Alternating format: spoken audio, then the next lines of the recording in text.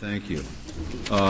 We'll hear argument next to number 90-1802, Nationwide Mutual Insurance Company versus Robert T. Darden.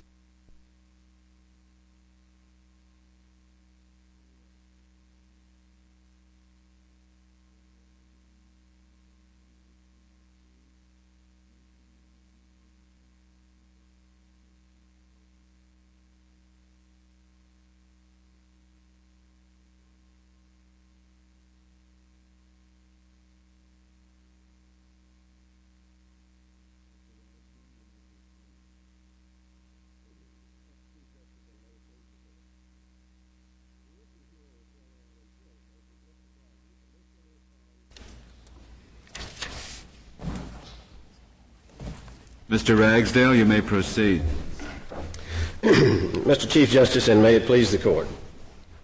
The issue here is whether an insurance agent, Mr. Darden, initially found by District Judge Boyle to be an independent contractor, was instead an employee of Nationwide for purposes of ERISA.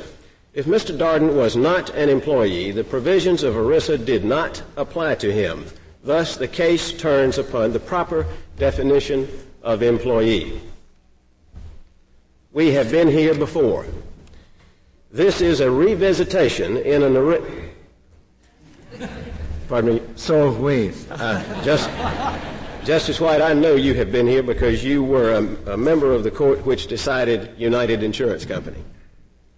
This is a revisitation in an ERISA context of identical issues which have already been decided in favor of the position which both Nationwide and the government assert today.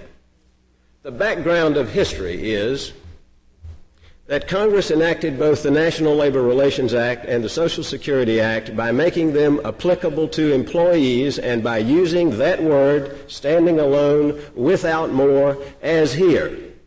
And in the 40s, this court in Hearst and Silk and Bartles decided that it would conceive a definition of the word employee different from that which Congress intended. And Congress repudiated those three decisions and asserted what the Senate committee called the unbroken intention of Congress to insist upon the application of the common law of agency in determining who was and who was not a member of the class of employees. After the confrontation between Congress and the court was resolved, the litigation began anew. In 1962, the court decided a Social Security case in Enox applied the principles of the common law of agency, and then in 1968, when Justice White was here, it decided United Insurance. And the writer of that decision, Justice Black, said these words, which I thought were profound, and I want to repeat to the court this morning. He said, in trying to determine who was a member of the class of employees in a Labor Act case, there is no doubt, he said, there is no doubt that we should apply the common law agency test here in distinguishing an employee from an independent contractor. Justice Black was sort of a literalist. He hung on the literal meaning of words a lot. Certainly nobody does that anymore.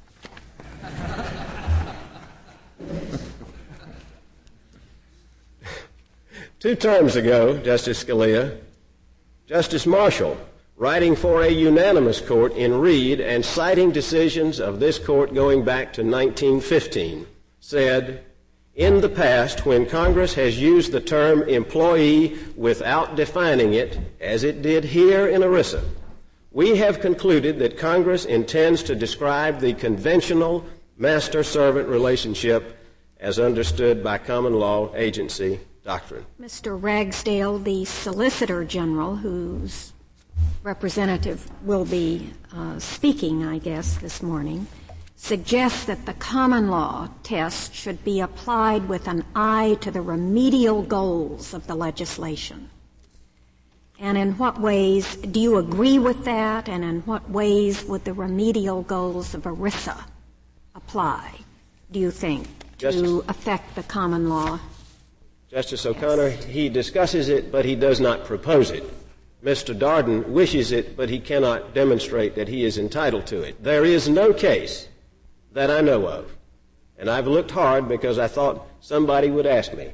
There is no case that I know of which has ever turned and been made distinct by applying the common law principles of agency and then twisting it one ratchet to make it by considering the remedial goals of ERISA or the Labor Act or the Social Security Act to make it come out different.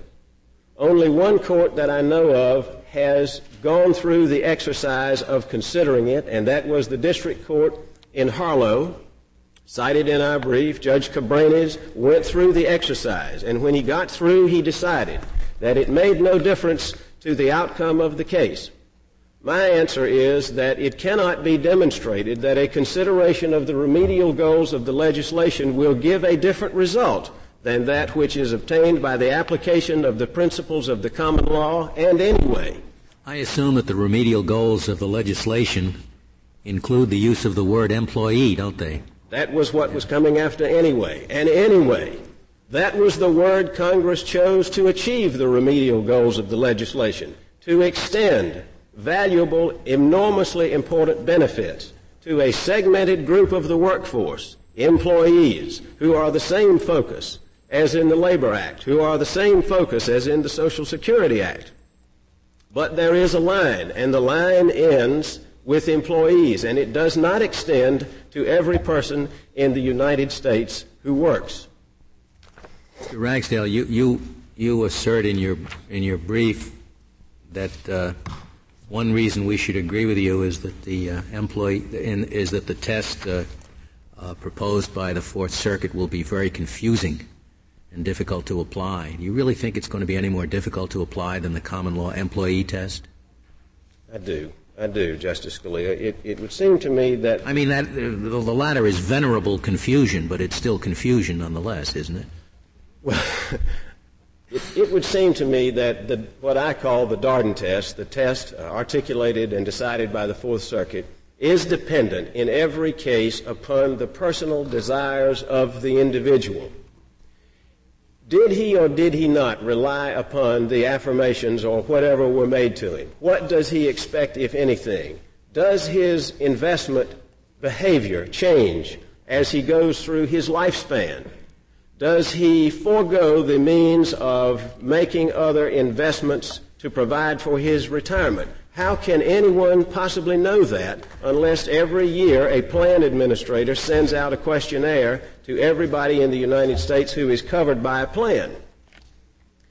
It is a subjective, unprincipled test which cannot be determined by objectively in advance, and as far as I can tell, it will cause great confusion, and I think that is one of the reasons that Mr. Wright is here this morning to argue for the Department of Labor and the Department of Treasury and urge the Court not to adopt the Darden test, but indeed to reverse the decision of the Fourth Circuit. Do employers need to know on an ongoing basis which persons are covered by ERISA and which are not? They do, Justice Kennedy, because if they do not, an employer, let's take a big employer, any big employer. General Motors needs to know who's in their plan because they need to know if they've got enough money in their plan to take care of whoever is in it. Well, of course they need to know who's in the plan, but do they need to know how many of those who are in the plan are covered by ERISA? Do they need to know that for any ongoing management purposes? If I understand, Your Honor, they do need to know who is covered by ERISA and who is not because their plan must be funded to provide for those who are, and it need not be funded for those who are not. 2 terms ago in Reed, the Court unanimously applied the common law of agency, declaring that the correct test is the right of the hiring party to control the manner and means of rendering service. Judge Boyle, the district court judge who granted summary judgment, unlike Mr. Finley, I lost but I should have won, Judge Boyle granted summary judgment in favor of Nationwide in the first place. And he applied the decisions of this court in United Insurance, quoting from it, assessing the total factual context in light of what that court called the pertinent common law agency principles. He applied 14 detailed and undisputed common law factors and decided that Mr. Darden was an independent contractor. Those pertinent common law factors are essentially the same as those identified and applied 4 years later and 2 terms ago by this court in Reed. Mr. Darden appears to suggest that the common law of agency is the natural enemy of ERISA. Quite the contrary. Federal courts, particularly the United States Court of Appeals for the District of Columbia, have twice applied the common law of agency in ERISA cases, and found in favor of the employee, not against the employee. It is a fallacy to presume that the common law of agency always works a bad result.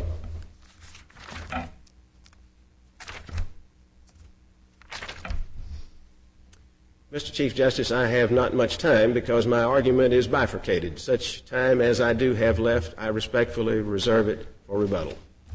Very well, Mr. Ragsdale. Mr. Wright, we'll hear now from you.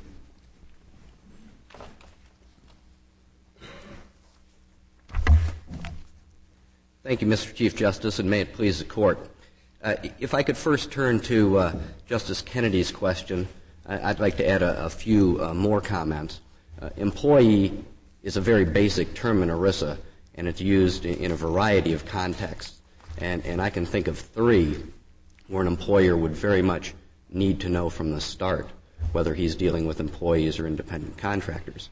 First, the basic tax qualification rule provides that a plan may only obtain the tax benefits available under ERISA if it exists for the exclusive benefit of employees. Second, ERISA's non-discrimination rules allow tax benefits for plans only if the plans do not discriminate against low compensation employees. Again, you need to know who is an employee and who is an independent contractor in figuring out whether there is discrimination. Third, whether or not a plan qualifies for tax benefits which are available under Title II of ERISA, if the plan affects employees, then the employer must comply with the reporting and disclosure provisions in Title I of ERISA. So it's critical from the start for an employer to know whether he's dealing with people covered by the statute or not. And that is why both labor and the IRS provide for employers to get opinion letters from them, revenue rulings they're called in the case of the Internal Revenue Service. And I think it's obvious for the reasons Mr. Ragsdale stated that the Fourth Circuit's test, which turns on the subjective reliance factors of individuals, is simply not a practical test to use here. On remand, after the Fourth Circuit's first decision, the district court determined that Darden is an employee largely because, although he had opened an individual retirement account and had taken out an annuity, he had only put about $18,000 in those accounts. If he had put more money in the account, the district court would have found that he wasn't relying on Nationwide's plan and would have found him to be an independent contractor. We don't think that the qualification of plans can turn on such subjective criteria. Excuse me, Justice Scalia. I thought you had finished that thought. As I understand it, although Mr. Ragsdale doesn't seem to think so, I took your brief to differ a little bit from, and the government's position to differ a bit from his in that he would rely upon the common law test, and the government apparently would rely primarily on the common law test, but not exclusively. That's right, Your Honor. What do you add to the common law test? Well, we do, as Justice O'Connor put it, think that it has to be applied in terms of the remedial purposes of ERISA. And let me try to tell you what I mean by that. Try. First, let me say that this isn't our test. This is this Court's test set forth in Rutherford Food, which I think is the most relevant case for this Court to consider. Rutherford Food was the 1946 case involving the Fair Labor Standards Act. The definition of employee in the Fair Labor Standards Act is identical to the definition of employee in Section 3.6 of ERISA. That is, it says an employee is any individual employed by an employer. Now, this Court looked primarily to the common law factors in determining whether the butchers involved in that case were employees or independent contractors. But it also said that Congress's choice of such broad language, any individual employed by an employer, indicated that in some cases the test might depart from the common law. This Court said that, page 728 of the opinion. It also added that it was most appropriate to look at industry practice to see whether a label was being attached simply to circumvent the purposes of the Act. In the Rutherford Food case, for instance, these boners were clearly a part of the whole process of turning cattle into retail products. And the Mr. Wright, is the Rutherford Food case, is that from the same era and vintage as the Hearst case? Which was overruled by Congress? It is, but let me say that Congress has not overruled Rutherford. No, and Congress's adoption of the exact language used in the Fair Labor Standards Act in 1974, in light of that language in the FLSA and this Court's decision, seems to us to be powerful evidence that Congress intends ERISA to be similarly interpreted. Now, but for the fact that nobody knows how it makes any difference, well, I guess that would be a strong argument. But if Congress, like Mr. Ragsdale, has never been able to find any instance in which it made a dime's worth of difference, why would they go to the trouble of amending the statute? Well, let me turn to that. As you said earlier, there's some venerable confusion involving the common law test. The common law test has led to clear answers in many cases, and indeed we think it's led to a very clear answer with respect to insurance agents like Darden. They are independent contractors. But debit agents, for instance, the sort of collection agent involved in the United Insurance case, the courts, the state courts are all over the lot in the auto accident cases as to whether debit agents are independent contractors or whether they're employees. We think in a situation where the common law test does not clearly lead to one result or another, it would be proper to consider the remedial purposes of ERISA and conclude, just as this Court concluded in applying the common law test, that debit agents might properly be considered to be employees. But why is that? I mean, the remedial purposes of ERISA include limiting ERISA to employees. I mean, it seems to me real bootstrapping to say, well, since, you consult the remedial purposes of ERISA, and those remedial purposes are limited to employees. And therefore, for some reason, we should expand the meaning of employees? I think that there are certain close cases where it's not so much an expansion as a rule of how to determine whether someone like debit agents are on one side or another. Let me turn to a second difference. Under the common law. So this is what the rule means. In a close case, they are employees and are covered. Is that what the broad remedial purposes thing means? Unfortunately, it's not always that easy. Sometimes the remedial purposes of ERISA would point, as in the professional and executive leasing case, to a finding that the people in question were not employees. That is the case that involves a second difference. One of the common law factors is the label attached to the employees. And there have been many cases involving what seem to be clear attempts to circumvent ERISA. For instance, in that case, that was the case where the professionals, in order to avoid the non-discrimination rules and not cover their nurses and secretaries, made an agreement that they would be employees of a leasing company which purported to lease them back to their professional corporations to provide services.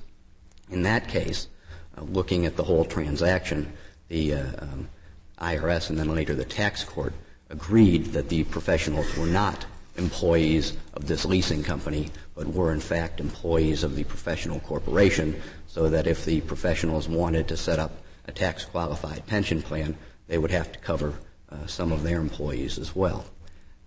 There's a third difference between the way the IRS and labor approach these cases and the way it often works in the common law test. In the common law test, it is often applied, as in the auto accident cases, in an intensely fact-specific way. With the debit agents, for instance, there have been cases from the same state where a debit agent who's on his way to make a collection, their primary job is found to be an employee.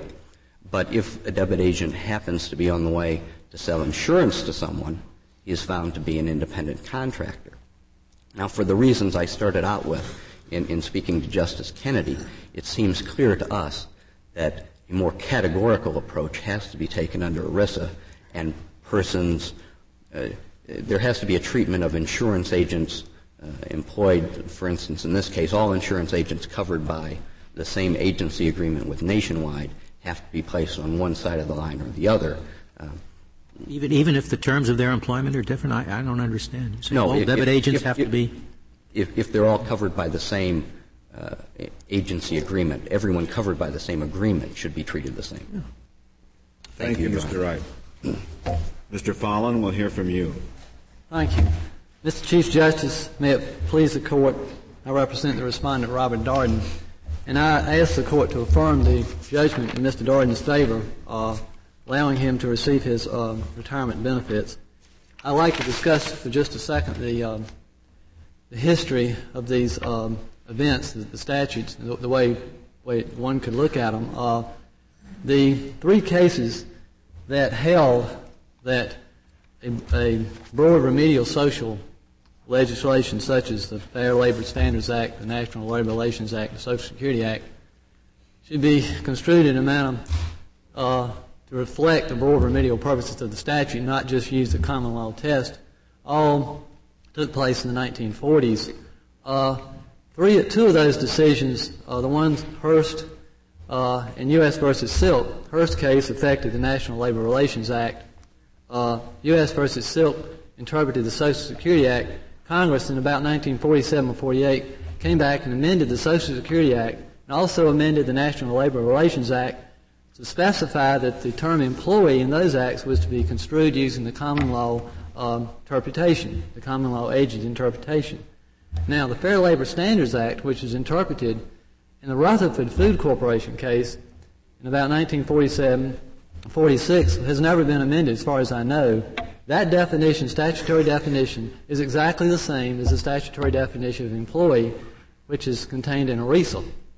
So that if you look at the state of the law in 1974, and that Congress had before it when they adopted ERISA, they knew that if they wanted to restrict the term employee to a common law meaning, they could write it in there like they had done before in the National Labor Relations Act and the Social Security Act. They could do it if they wanted. Maybe they never thought about it, but they didn't do that. They adopted the same interpretation as the Fair Labor Standards Act, and they knew when they did that the Rutherford Food Corporation was still the law of the land and is somewhat vague and difficult to understand as it was.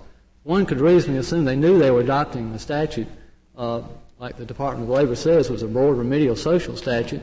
They also must have known at the same time that on the Rutherford Food Corporation, the courts would look to the purposes of ERISA in interpreting the term employee, and they wouldn't be bound solely by the common law.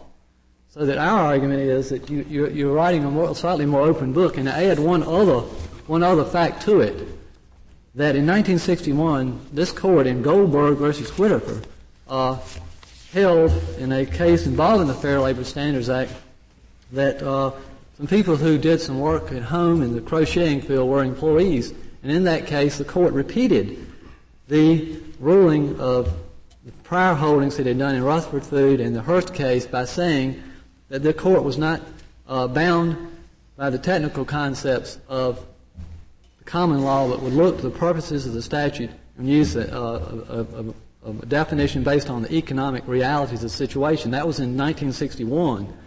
So the court did that in 61. Congress would have had that opinion before them in 1974 when they enacted ERISA. It's not clear. I mean, I'm not contending that one can say exactly what Congress intended, But you've got to assume Congress has, or reasonably. Well, Mr. Fallon, if I understand what you're saying we should look to the same definition and test as the court did in Rutherford Food under a different statute with similar language. Is that what you're saying? Well, that would be one way to look at it. Let me be more specific. Exactly. I thought that was the position taken by the Solicitor General. Well, and in his view, then that leads to a reversal here because it wouldn't include an independent contractor such as your client. Well, what I'm asking the court to do is to focus on the purposes of ERISA, and whether you phrase it as using the Darden test standing by itself, or whether you take the Darden test of some of the factors that arise from ERISA and combine it in some fashion with the common law test like it looks like the court did in Rutherford Food. There's a series of cases where courts have done different things, like just each statute's somewhat different. Fair Labor Standards Act, some of the circuit courts have boiled it down. I just want to be clear as to what your argument is. If I'm hearing you, as I think I am, you are saying exactly what the Solicitor General is saying is the test, but you come out differently. No, I don't say exactly the same as the Solicitor General. I agree with the Solicitor General that you have to take into account the broad remedial purposes of the statute. That is, that the common law factors are not sufficient alone. Where I disagree with the Solicitor General is how I do it. That is, how you go about doing this. There is a way to do it. The Fourth Circuit has provided a guideline and a method to do it. If I could just give an example to the way I come out differently than he would on this test.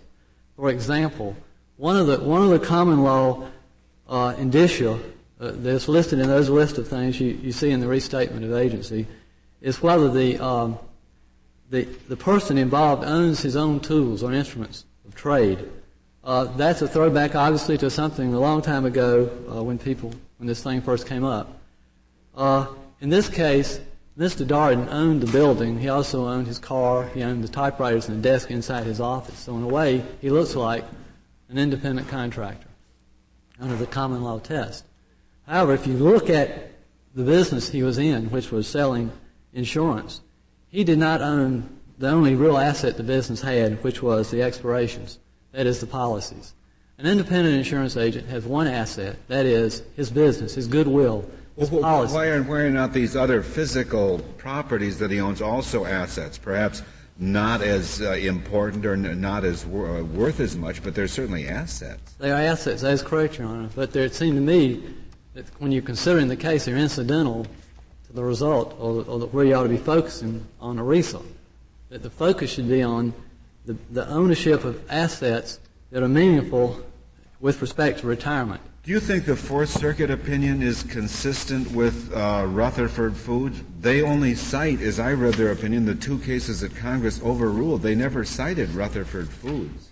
Well, there is an inconsistency there, Your Honor, because Rutherford Foods considered some typical common law factors as well as the purposes of the statute. It looked like the Fourth Circuit just focused on the purposes of the statute. Yes, and Rutherford Foods is much closer to endorsing the common law test than Hearst or Silk were, I think. Don't you agree with that? Well, I'm not so sure I do. I think the court looked more at the economic realities in reaching its result. About the way these people were, they said, well, they were getting paid, so much, how much for each piece of item that passed on, each piece of meat or whatever they were doing. But the court concluded they were, dependent on this company for their livelihood, and they were really part of the business. Now, in this case, in Mr. Darden's case about who owned the business, anybody goes into business, the reason you go into business for yourself is to build up some equity, something you can use when you get old. You can sell it. You can retire. You can give it to your children. You don't do it to get a salary. Now, because it's a lot of work. So Mr. Darden he couldn't build up his own equity, his own business, because Nationwide owned it. They owned the whole thing. He couldn't sell it. So were he to retire, he couldn't give it to his children. Were he to retire, he couldn't sell it. It's not like people. It's a typical independent agent can sell his business and retire on it. That's why when you focus on that factor, that's one of the main contentions I have, is the court should focus on retirement benefits itself, not necessarily the furniture. It doesn't make any difference who owns the furniture. To me, I don't think that amounts to hill of beans. So the taking into account the broad remedial purposes of the statute means finding to be employees those who need the money. Is that? No, Your Honor. That's not true. It focuses on people who have their assets are not oriented necessarily toward their retirement because they're depending, in a way, and they are relying and depending on the representations that the employer or whoever gave them the retirement made. And the case is that here is that Nationwide told them it was their retirement. They gave them a film and slideshows that are in the evidence. This is your retirement. You can depend on this. He said, okay, and he stayed there at 20 years. And then they terminated him. He didn't get it. But the relationship... Well, I thought the agreement also provided that if the agency were terminated and the agent then went into competition within a 25-mile radius, that the benefits would be lost. That's correct. That's what it provided. And that was what it was, but we're contending that those provisions are not enforceable because of ERISA, because of Congress's policy to give people a non-enforceable right. That's why they enacted the statute. I mean, if you've got a non-enforceable right, I guess you can steal money and still get your pension. That's my understanding of the rule. And that's why we filed the claim.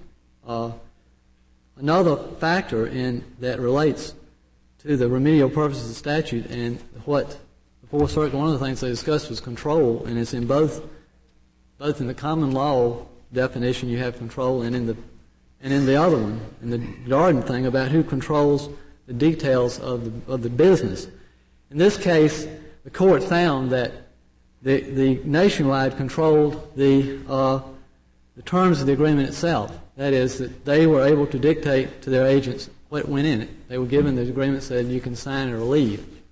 Now, that reflects the type of person who needs or would be covered by ERISA. It's not, and also, if you think about an independent contract, if you think about the common law definition, you can say, well, under the agreement, they couldn't do this and they couldn't do that. But if you can dictate the terms of the agreement itself, it seems to me you have total control. It's irrelevant. They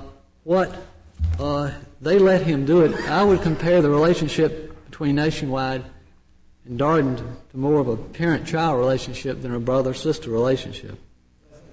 Does the definition section of ERISA include the provision in the Fair Labor Standards Act that it says that an employee includes any individual employed by an employer, but it also goes on to say employ includes to suffer or permit to work. That's not in ERISA, Your Honor. It is not? No, sir. Well, yet that is that seems to have been very important under Rutherford because that definition was taken from the Child Labor Act. Well, I'm not aware of the origin of it, but I agree that it had bearing on the court's decision, but I don't think the fact that the word employee... That certainly doesn't sound like the common law definition, does it? Well, I don't know. I looked it up in the dictionary and put it in my brief, the word employee. And employee means, it's a fairly broad term. It means to, I don't recall, but one of the examples it had was you employ a lawyer to straighten out a legal tangle, which would imply that the word employee includes independent contractors. It's a word you use someone to do something for you. I might employ someone to fix my house. It doesn't mean that that person's my employee. It only means I'm using him. I was looking at these. Well, then would you still feel that Rutherford was controlling in the interpretation of the ERISA definition of employee? I would think it would be, yes. Well, why? If the ERISA did not carry over the full definition of employee from the FLSA, and the court in Rutherford relied in part in its determination on the part that was not carried over into ERISA. Well, I think that the statement in Rutherford that the definitions of the law employee should look to the purposes of the legislation in a broad remedial statute. To me, that policy. What statute isn't remedial, Mr. Fallon? All statutes are presumably passed to remedy something. Well, I'm sure they are, but I wouldn't consider the Internal Revenue Service Act a broad remedial statute. Why not? Supposing there's a sweeping overhaul to the government, the Congress says too many people have been avoiding their taxes, and we're going to do something to remedy this. We're going to really clamp down. Why wouldn't that be a broad remedial statute? Well, the ones that they said are broad remedial statutes dealt with problems that people had facing some kind of economic difficulty. You think only statutes designed to help people in economic difficulty should be broadly construed? I was just kind of compare ones that the courts have said are that way. I don't know. There was the National Labor Relations Act, Social Security Act, Fair Labor Standards Act, and this and ERISA, the ones, the only four I'm aware of, where people have used that tag, and maybe many others. I'm not aware of them. I don't know. I have not tried to go find them all. Those are the only four that we've really talked about here. This one is. I mean, it appears to me it would be, and if that's the case, then seems to me you're going to look to Rutherford, U.S. Silk, and these other cases, not use just the common law definition of. Well, certainly you wouldn't look to Silk or to Hearst, where Congress overruled the holdings. Well, they overruled it only with respect to those particular acts. They didn't overrule the concept that was put forward.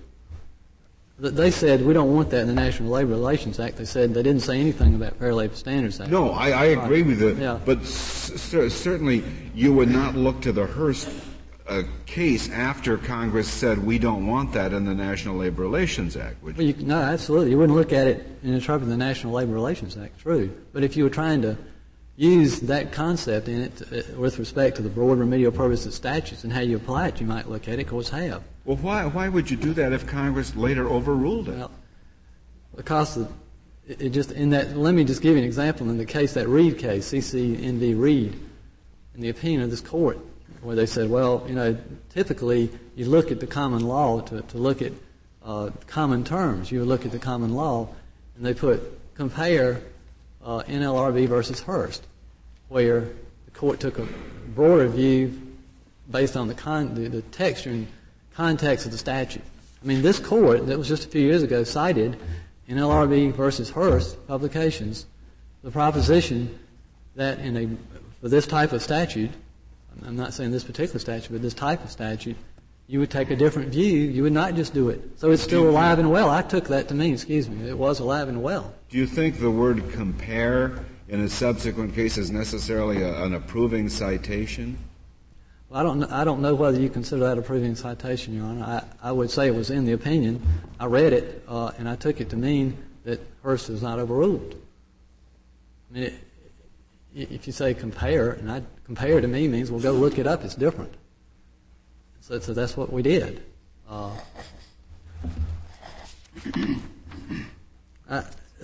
think that it does. The question is whether it makes a difference. It does make a difference. It makes a difference to Mr. Darden, and it makes a difference to other people.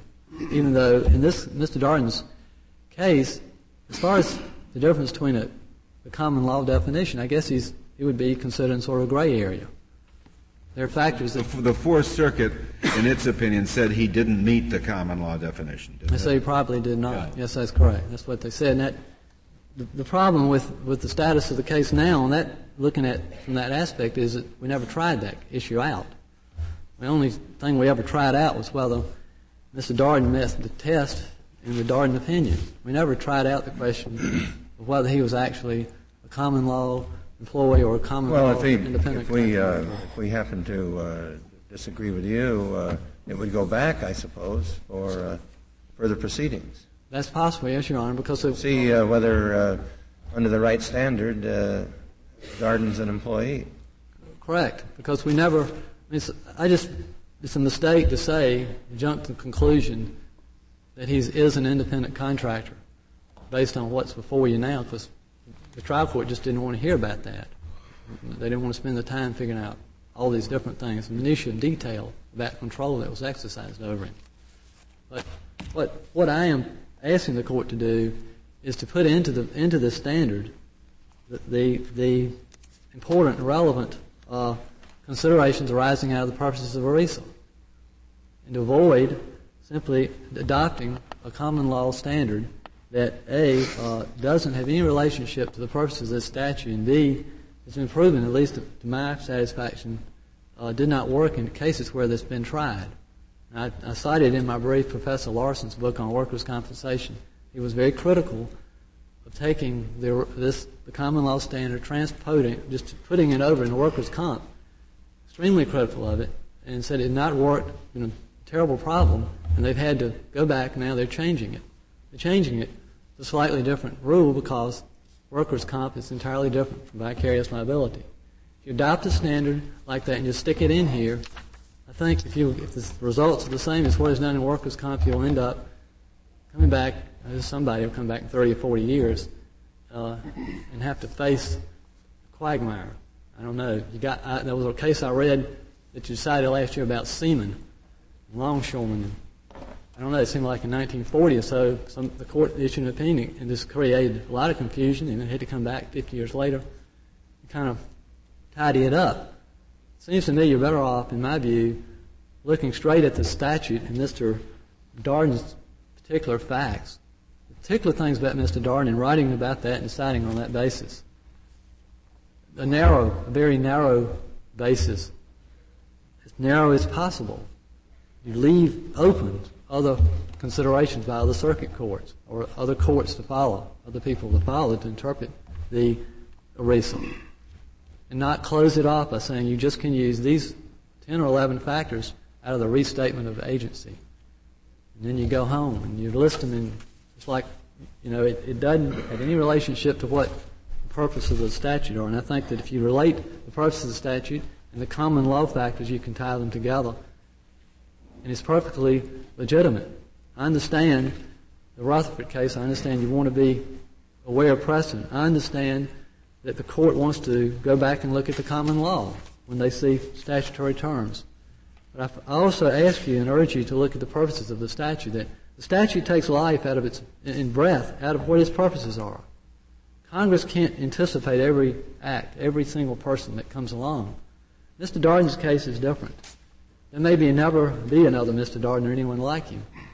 All I'm asking you to do is look at Mr. Darden's case with great attention to his particular set of facts. If I have no further questions, Your Honors, I will conclude my remarks. Thank you very much. Thank you, Mr. Fallon. Mr. Ragsdale, you have 9 minutes remaining. Thank you, Mr. Chief Justice. In further responding to Justice O'Connor, let me say this. I said that the Solicitor General discussed this other kind of test, but that he did not propose it. I have to stand by that, and here is what he said, and I stand by this is what he said. He said the district court's initial decision applied the proper test and reached the correct result. That is indistinguishable from the position now taken by Nationwide and by me. He said, in our view, the district court approached this case properly and reached the correct result in its initial decision. I stand shoulder to shoulder with the Solicitor General on that statement. He said the construction of employee, also this construction, that is the common law construction, also conforms to congressional use of that term in other contexts. And he said the result reached by Judge Boyle is also consistent with the purposes of ERISA. Whatever else he may have discussed, that is what he proposes. It is identical to that which Nationwide now proposes. Justice White has held up... He also said in his brief, and he said here, but while those courts have avoided the erroneous path taken by the court below, it is unclear whether they are giving appropriate weight to this court's decisions involving remedial social legislation such as Rutherford Food, etc. I concede that he discussed it, as he should, but he does not propose it here. Justice White has held up to the true light the problem created by this Rutherford Foods case, and that is he has gone over and looked at the verb, not the noun employee, but he found the right answer, and he found congressional history in the verb to employ, because in that act that verb had a different meaning than it does here, and it was to suffer or permit to work. And he is correct. That was born of the child labor laws, where in this country at that time, apparently many little children were either being made to work or permitted to work. And Congress wanted to see that A, they weren't allowed to if they weren't supposed to, and B, if they were, they had to be paid a fair wage. And so there is congressional history wrapped in another word in the Fair Labor Standards Act cases, and that is in part a justification for perhaps a different view and a different treatment. In addition, and I'm not defending this, and I don't want to get into certain quagmires, but in addition to that, there is more congressional history, which is that Senator Black is quoted on the floor of the Senate as having said that the word employee in the Fair Labor Standards Act was meant to be, and would be accorded the broadest possible use of that term. Now, if that's legislative history, and I don't want to argue about it, it is not in ERISA. There is nothing similar to that in ERISA. There is no reason for the court finding itself here in ERISA between the Labor Act and Social Security Act cases, which Congress has declared itself on, and the Fair Labor Standards Act cases over here. There is no reason for the court to veer from its path and go with the Fair Labor Standards Act definition. Now, Mr. Fallon, my good friend Mr. Fallon, he and I have labored in this case for 10 wonderful years. He's a fine, wonderful lawyer and a good friend, but he urges this court to do exactly what the plaintiff's lawyers in the Hearst case must have urged the court to do. Mr. Ragsdale, I notice in your brief, you managed to find the Hearst case, which dealt with the NLRB, and the Silk case, which dealt with Social Security, but you didn't manage to find the Rutherford Food case, which dealt with the Fair Labor Standards Act. Is there any reason for that? I didn't find it. Well, it isn't listed. It isn't listed in your table of authorities. We don't believe it is authoritative for these circumstances and should not be followed in this case, and we do not cite it to the court as the true path to take. Others do, but we do not. How about your reply brief? The United States filed in this case before you filed your reply brief, didn't it? Yes.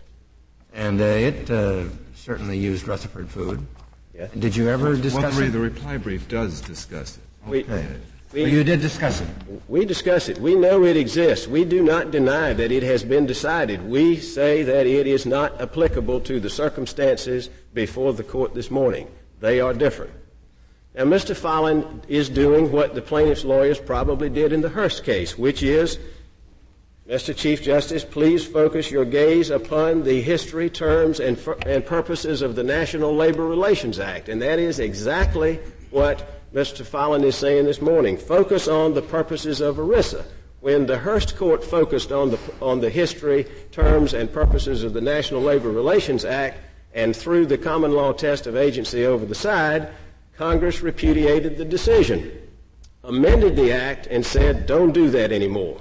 That is why I say we are revisiting here this morning that which has already occurred in the past, just in another context.